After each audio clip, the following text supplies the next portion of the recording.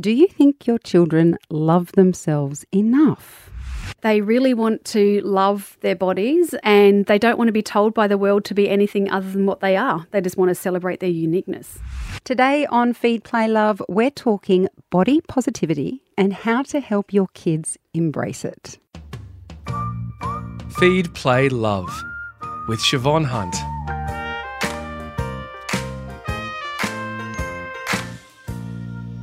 I have two questions for you. One, how do you feel about your body? And two, do you know how your child feels about their body? My next guest wants you to think about these things deeply because many of us and our children face a crisis of confidence when it comes to our bodies. Taryn Bromfitt wants to change that with her film Embrace Kids. She's also co-authored a book of the same name with Dr. Zali Jaeger. Taryn, welcome to Feed, Play, Love. Thank you for having me. Or I should say welcome back. Yeah. It has been a few years in between, but welcome back. Your passion for body positivity started with quite a raw and personal experience. Can you tell us about the original post, if we can call it that started or kind of kicked off this journey you've been on? Yeah, so it was almost 10 years ago now, and I hated my body after I had my 3 kids, and I thought I just want her body, and that is that very stereotypical bikini body. My trainer said, well, why don't you train and get it and do a bodybuilding competition, which I did, and then my body went back to what it was after that competition, and I became very, very comfortable with how it looked. And you know those before and after photos where we see a woman or a man before, they're in a larger body and they're very unhappy. They lose weight and miraculously they're happy. And I was like, I am calling BS on this because I had the body and I wasn't happy. I was obsessed. I was calorie counting. I was punishing my body. I was disconnected from myself and my friends and family. So I swapped the before and after around, and it was before was on stage in that perfect body. My after was as I am now, a few more folds and rolls and a bit of cellulite, but really happy. And it broke people's brains. And it kind of, it did. It was really like headline did, news around the world. And in most countries, it was headline news. I mean, a friend of mine got off a Qantas flight and said, Taryn, you made the in-flight news. I'm like, that really is dumb. But so before then, I was a photographer and had 3 young kids, had never done anything in the media, and all of a sudden I was catapulted onto the global stage and was doing interviews on Good Morning America and Poland TV, and I had a Russian film crew fly out to spend time with me. I mean, it was something else. But thank gosh crazy. I weathered the storm. I'm still here. You are still here. And one of the things I think when people hear a story like that, or they see your story, or they follow you on Instagram, and they see this gorgeous, confident woman, I feel like we miss a big part of the story there because, as you said, that's a lot of attention for an image that even though you were happy with the after, it's still very personal. You've had people all over the world commenting on you and what you look like. Was that quite hard to navigate, even when you had a message you wanted to tell people? Yeah, I mean, it was hard because I had never had any experience in being a public figure or being on TV or doing radio, and I had to really dance with those emotions for a while. Even public speaking. I mean, I would not want to put my hand up around a boardroom situation, let alone stand on a stage. But isn't it cool to think, I mean, now I go to Google and Silicon Valley and talk, and travel the world speaking. And I say that because it's such a contrast from the person that I was, and really the difference between who I was then and that self-doubt and lacking the confidence and the person I am now is that I've learned to embrace my body. And I have all this energy because I'm not hating my body. Like everyone always says, I mean, I'm dead tired. I'm on a publicity tour, as you know. It's hectic but I still feel like I'm on top of the world because I'm not preoccupied or obsessed with how my body looks. I'm just getting on with it. And it's such a gift, and it's a gift I want for every person on the planet. In some ways, I think that kids today are more comfortable in their bodies than we ever were, the Gen Xers of the world and even millennials and people like that. But after you made Embrace for Adults, which was kind of the culmination of all that crazy media experience you had on that before and after shot, you still found there was a need for a version of Embrace for kids. Did that surprise you, or were you like, that makes total sense to me? Yeah, I mean, when Embrace, that was released in 2016, so it's been around for a while now. It's still on Netflix, which is really cool. But we had millions of people in over 190 countries see that film, and the number one piece of feedback was, I wish I had seen this when I was younger. So it came pretty evident to me that I would need to make a film for kids. And even my experience working with teenagers in high school with the first film and doing these Q&As and doing talks in schools, I was meeting 14, 15, 16-year-olds. Some of them had hated their bodies for 4, 5, 6, 7 years already. And it felt like I was reaching them too late. So I knew that we needed to get in early and help them build a foundation of values based on who they are and what they do and how they feel, and not so much about what they look like. I think we've all gone down a very slippery slope and a really tragic road where we've forgotten that we're here to do and have fun and enjoy these bodies instead of obsessing about how they look. Some people listening to this, okay, me, might hear what you're saying, and I think we place a lot of blame at the door of social media in terms of that comparison, and that's what we're looking at. And therefore, we're extremely worried about our children who are growing up around this. But then I didn't grow up with social media, and I've had the same issues that you spoke about with my body. So were you able to see in the making of these two films what was different, what was the same? Is it harder for our kids today? Is it easier? I mean, were you able to make those distinctions? Yeah, it is really hard to compare. The first film I was very focused on photoshopping. Now it's the filters. But it's still the same theme where we're portraying not the realness of life, not the messiness. There's a great Steve Furtick quote that says, don't compare your behind the scenes with everyone else's highlight reel. It's what we do on social media. It's what our kids are doing. Social media can be really damaging, as we all know, but it's here to stay.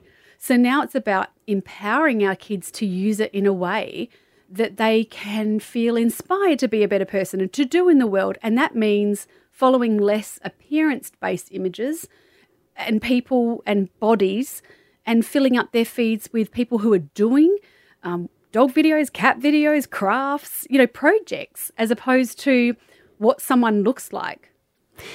This movie that you've made, Embrace for Kids, I love it. And I think it's just so perfect for our kids. One of the reasons I loved it so much was because it felt that it was talking directly to kids. It didn't feel patronising. And I'm not sure if that's because of who you had on it or how you had them talking. Was that a conscious decision to be directly talking to kids? Yeah, 100%. The film can be seen by families, and I encourage families to go together because we unpack a lot of big subjects. And I'm just so excited to hear the stories of what happens on the way home from the cinema or around the dining room table, because we cover off not just body image, but bullying and gender stereotyping and disability and representation, like so much. But yes, no one wanted to hear from me. Like, kids don't want to hear from me because apparently I'm old. That's to a child, I'm old. I'm just getting started, but whatever. I cast 18 kids who are nothing short of breathtakingly brilliant. I don't remember being half as articulate as them at their age. I don't even want to tell you what I was doing at their age.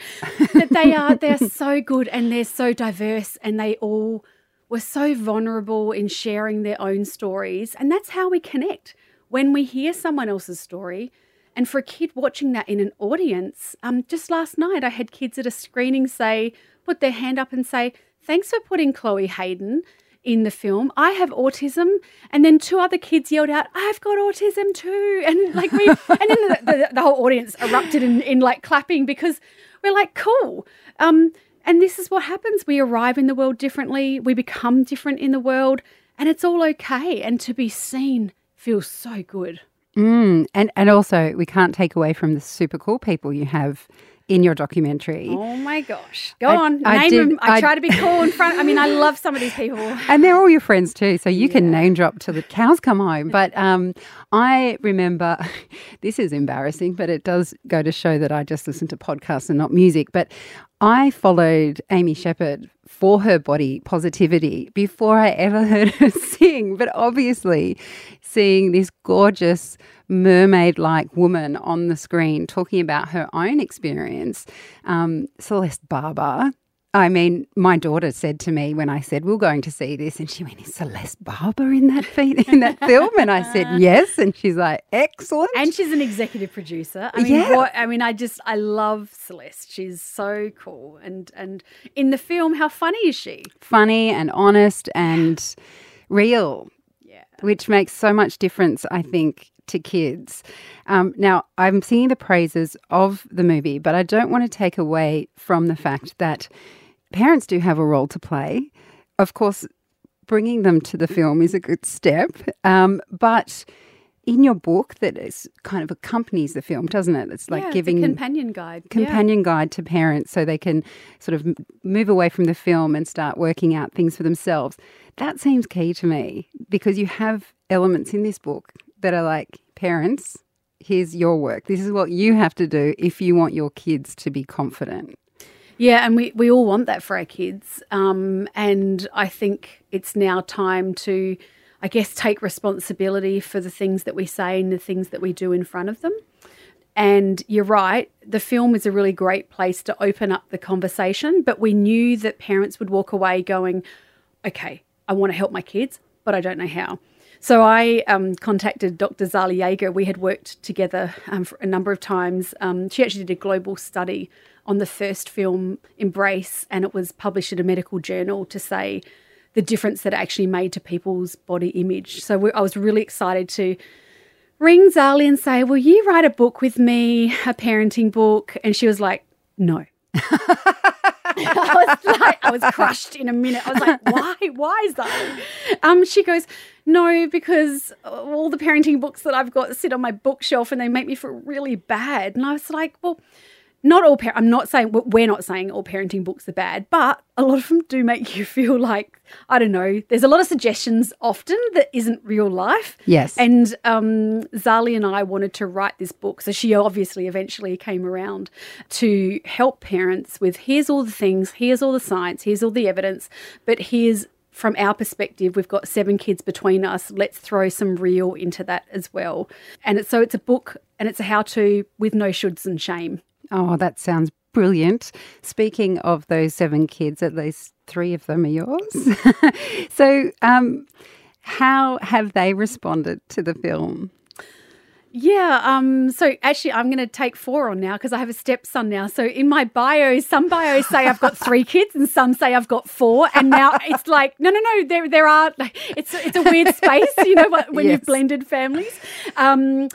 They've all seen the film. They all love the film. I have to say my 16-year-old, I showed him shortly after we finished editing and he said to me after he watched it, he said, oh, it's better than I thought it was going to be, Mum. And I was like, thank you for bestowing that 5-star review on me, son. I think that's a pretty good review for a 16-year-old boy. Yeah. Was he just grateful you didn't get your kid off in this one? Oh, 100%. I have to say that's a whole other thing. My poor kids, you know, it's not easy sometimes for them, especially the boys, to have their mum doing what they do. I should mention that's part of the first film, Embrace, and it's not in any raunchy way. I know, it's in a loving. Yeah. Can we give that context? It's not OnlyFans or whatever that thing is. Could you imagine? Yeah, no. It's in the context of body image. But look, they loved the film, and kids who have seen our test audiences, and we've just started, doing all the Q&As, and the feedback has been so beautiful. For me, you know, every project that I ever work on, it's about how do we help people, and how do we do it in a really meaningful way. So it's not about the razzle dazzle, all the things that come with it. That's just kind of the byproduct. It's about changing people's lives, and I'm feeling really confident that this film's going to do just that.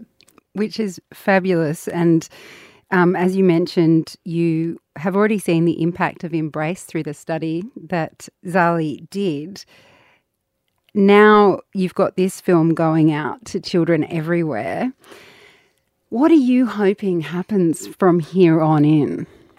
Yeah, I mean, my wish for this film was that it opens up a conversation for families to have difficult, chats and to really unpack some of the big subjects that we bring up in the film. I would love to turn around the statistics that say that 77% of Australian school children consider body image to be their number one concern. And I could give you 20 others, but let me just say it's not great news out there. So we would love to turn those statistics around. And, for anyone who's listening that wants to be part of this or wants to be part of the change or to help their kids, of course, go see the film. Of course, get the book. But we also created a website with free information, and let me tell you, it's not just downloadable PDFs. It's fun.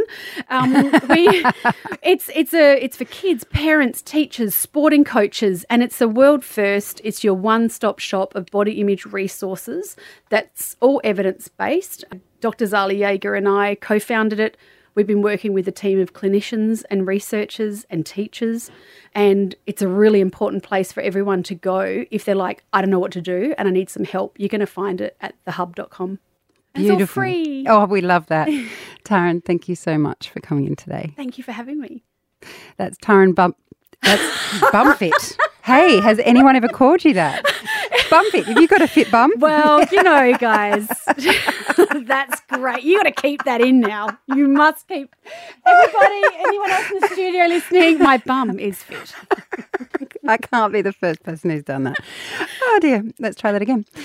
Taryn Brumfitt, Director of Embrace Kids and co-author of the book of the same name, and I can absolutely say this is a film you need to watch with your kids. It's so impressive. Check out the links in the notes of this episode for where you can catch it and for the book and for where you can access the free resources that Taryn spoke about.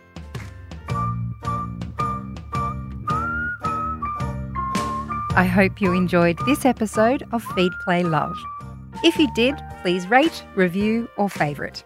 That way you'll get all the new episodes, plus we can reach and help even more parents. And if you have a topic you'd like me to cover, email me at feedplaylove@listener.com. Bye for now.